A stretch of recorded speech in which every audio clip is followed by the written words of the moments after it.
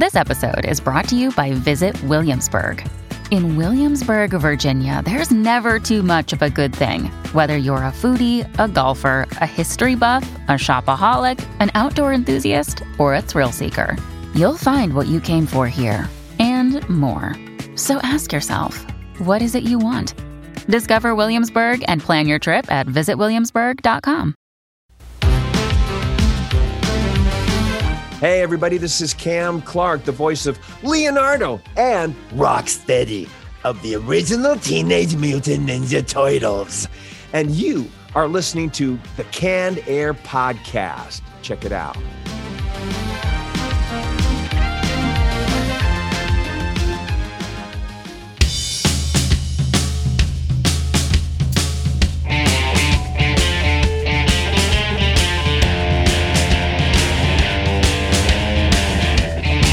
Hello, everyone, and welcome to another episode of Canned Air, your tribute to pop culture. I am Jeremy Colley, and I am alone in the studio this week because, we needed some time off. So we decided we're going to be taking this week and next week off to get some vacation time in, recharge our batteries, and come back bright and bushy-tailed, ready to give you some good new episodes. So we will be back with new episodes on April 10th.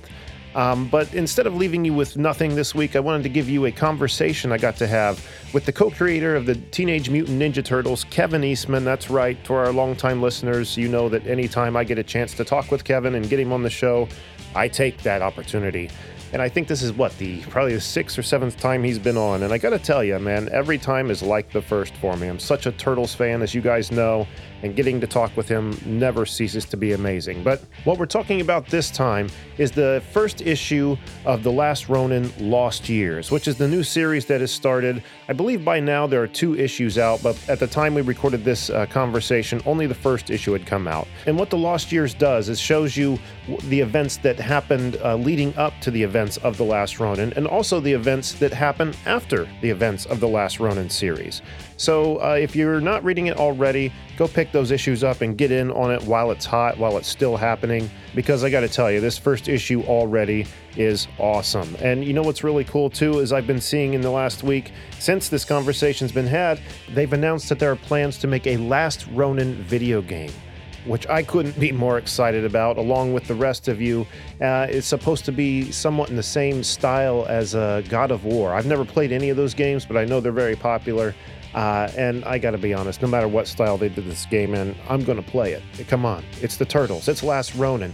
I'm gonna be there. But until the time comes that we can actually get our hands on that game, be sure to be caught up on what's happening with The Last Ronin and with the new series, The Lost Years, because it's so freaking good so far. So I hope you enjoyed this conversation with Kevin Eastman, but before we get to it, I have to remind you, don't forget to follow us on Twitter at CannedAirPod and on Instagram at canned_air, and head over to CannedAirPodcast.com, where there's a button where you can get merchandise, t-shirts, mugs, hats, hoodies, you name it, it's there, featuring all kinds of different pop culture, Canned Air inspired logos. There's like a TMNT inspired logo, a Simpsons one, there's a G.I. Joe one, I believe, an 80s one, a Star Wars themed Canned Air shirt, all kinds of different t-shirts for you to choose from there. And then over on Patreon, which there's also a link on our website for, where for $5 to $10 a month gets you access to a catalog, a backed catalog that stretches almost 3 years, if not more, of content we've been pumping on there monthly. So many different ways for you to support us and to get something in return. And once again, don't forget to check out evergreenpodcastnetwork.com, the network we're so very proud to be a part of with so many other great shows. And I think that's all I had to say and get out of the way. So without any further ado, let's cut over to my conversation with Kevin Eastman.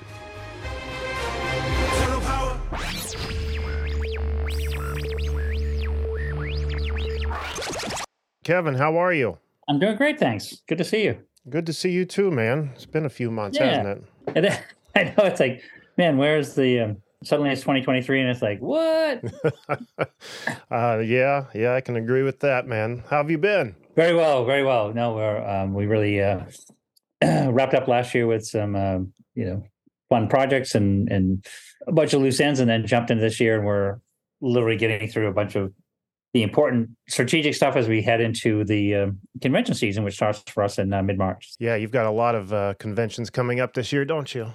Yeah, excited. As we enjoy doing we love being on the road, and for the moment, like anybody, we hate being away from home, but we love going out and seeing the fans and all that stuff. So yeah, it's all good. And they appreciate it, believe me.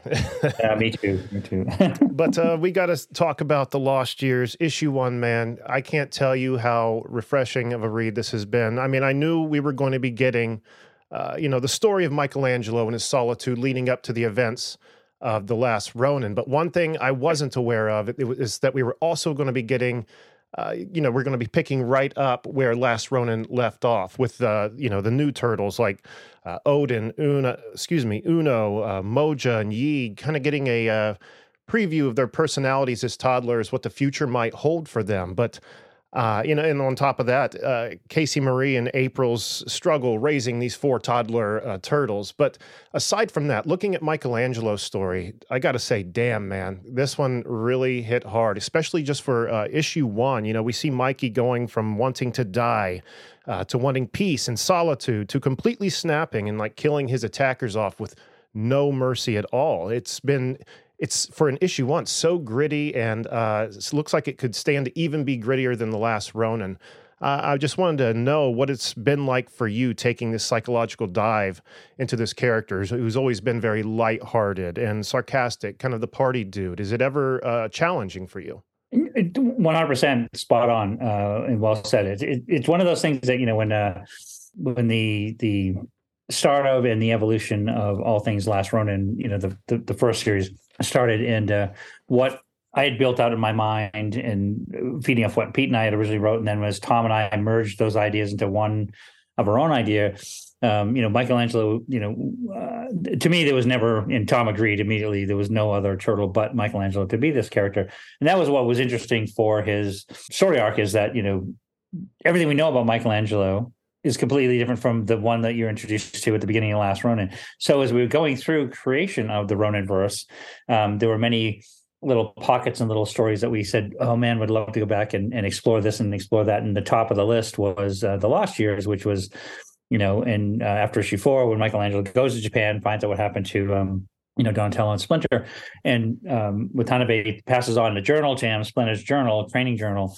And, he starts down this path of transition. And so we really wanted to show what it took and the hardship and the things that made it possible for him to even attempt to achieve what we put him through in Last Ronin. So that was super important that we told that story. And that was the first, top of the list. And then the idea of we call it the prequel/sequel of Lost Years, Last Ronin Lost Years, was the 4 turtles that we introduced at the end of issue 5. We had already named them. We had come up with specific personalities and what we wanted to do with them. And we felt this was a great way to introduce them, because the pacing that we set up in Lost Years, every issue takes place 3 years apart. So Each time we see Michelangelo, it's 3 years later than issue 1, issue 2. So you see the new turtles at issue, age 3, age 6, age 9, so on. And so the idea being by issue 5, they're 15, and it's a transition into Last Ronin 2. So, but it's Casey Marie becoming the sensei, working off what Michelangelo taught her, as well as the journal that Splinter, his original teachings, and plus you have the original April as an important part of filling in all the historical bits. So this is really, again, the prequel to issue 1 of Last Ronin, but the sequel we're just teasing you. But once you get into Last Ronin 2, that's where all the meat and potatoes, and you're going to really find out what these characters are doing and what's going on. That is one hell of a commercial. I can't already wait for Last Ronin 2, man.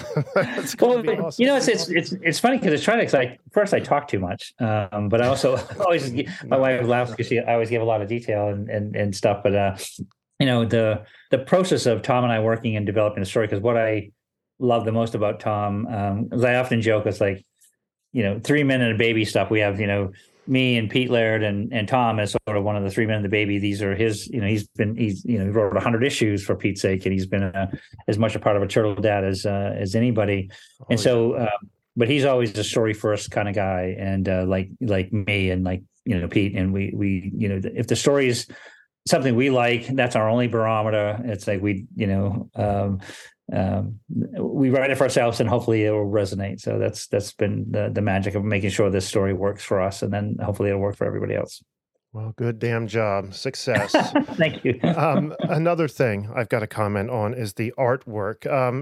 It's kind of a staple, between, from The Last Ronin to even going to Drawing Blood, when reading your comics. I love seeing different scenes or different periods in time switch between artists. And in this book, we have Ben Bishop, who's illustrating the present, S.L. Gallant, I think that's how that name's pronounced, doing the past scenes. And then there was even a page where it shows Splinter's journal open up on like an altar with the turtle's weapons behind it. And that's done in your artwork, which I just loved because it seemed to me like it was an homage to the Mirage stories that had led up to where we are now. So I was wondering if you could just comment a little bit on the artwork. Sure. It's actually, it's an interesting, it was like an accidental evolution when David Avalone and I had created Drawing Blood, and we brought Ben Bishop on as the main series artist. That I said, well, because it covers this character's past, present, and future as well. I mean, past, present, and future, as well as some hallucination stuff.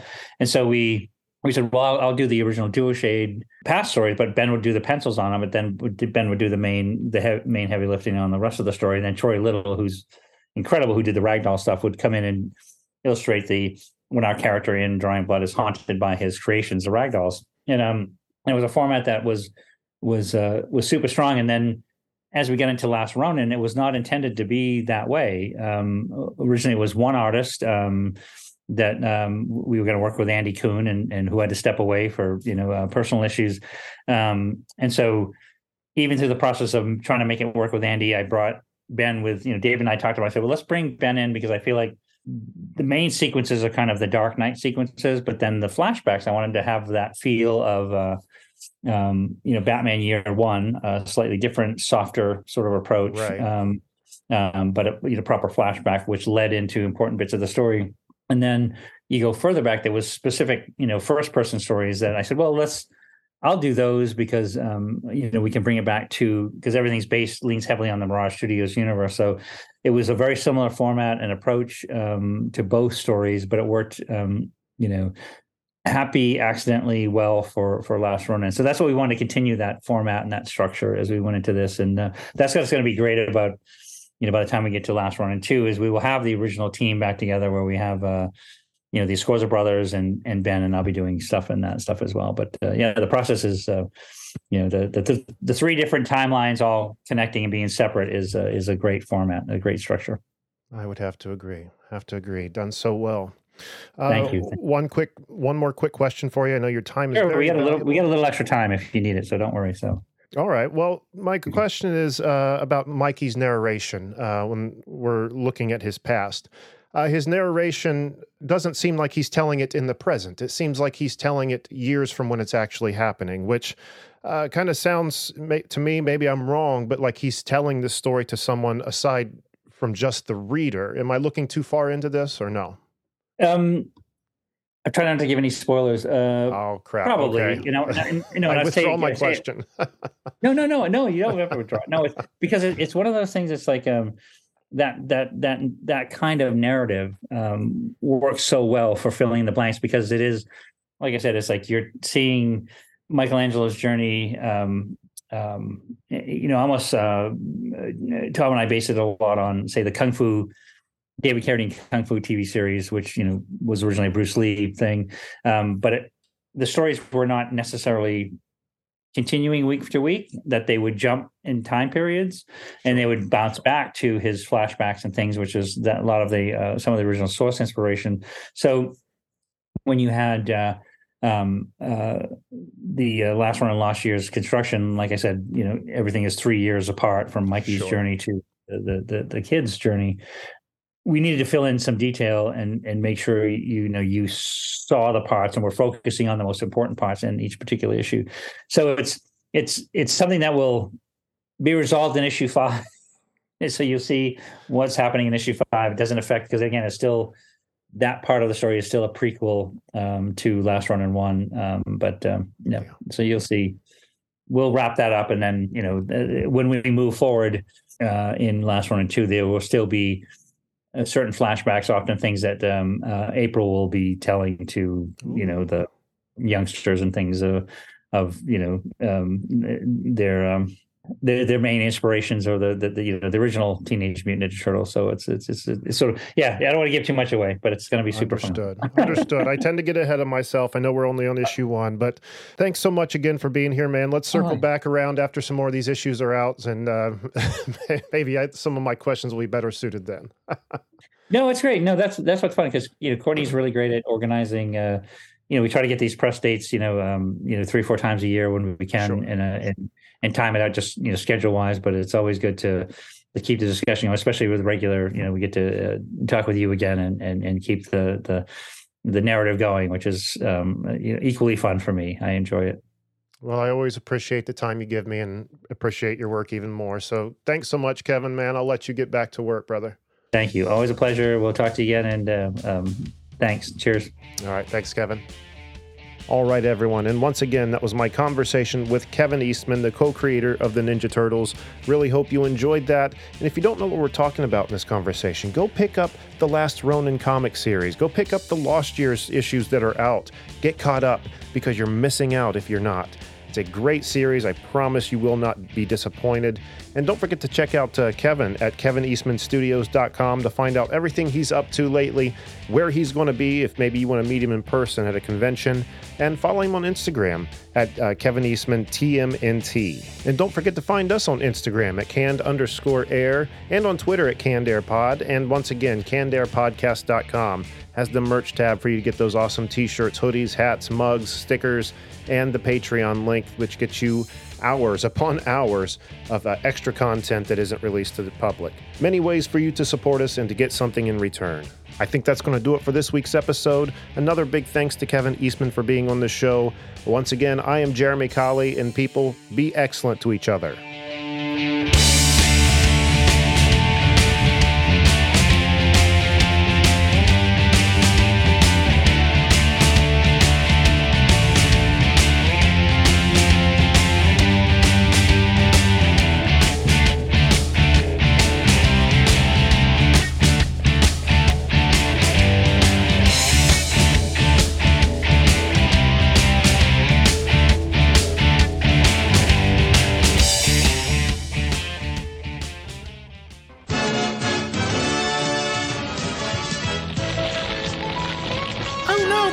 On fire! I need to get help! Do it from outside! Blowtorch! Whenever there's a fire in your house, be sure to get outside immediately. And once outside, get on CannedAirPodcast.com. Well, thanks for the tip, Blowtorch, but just one question. What about the fire? And knowing is half the battle. G.I. Joe!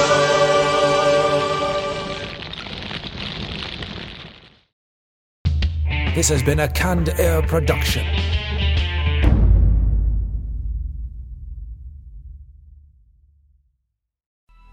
Coming up on 5 Minute News, I'm Anthony Davis.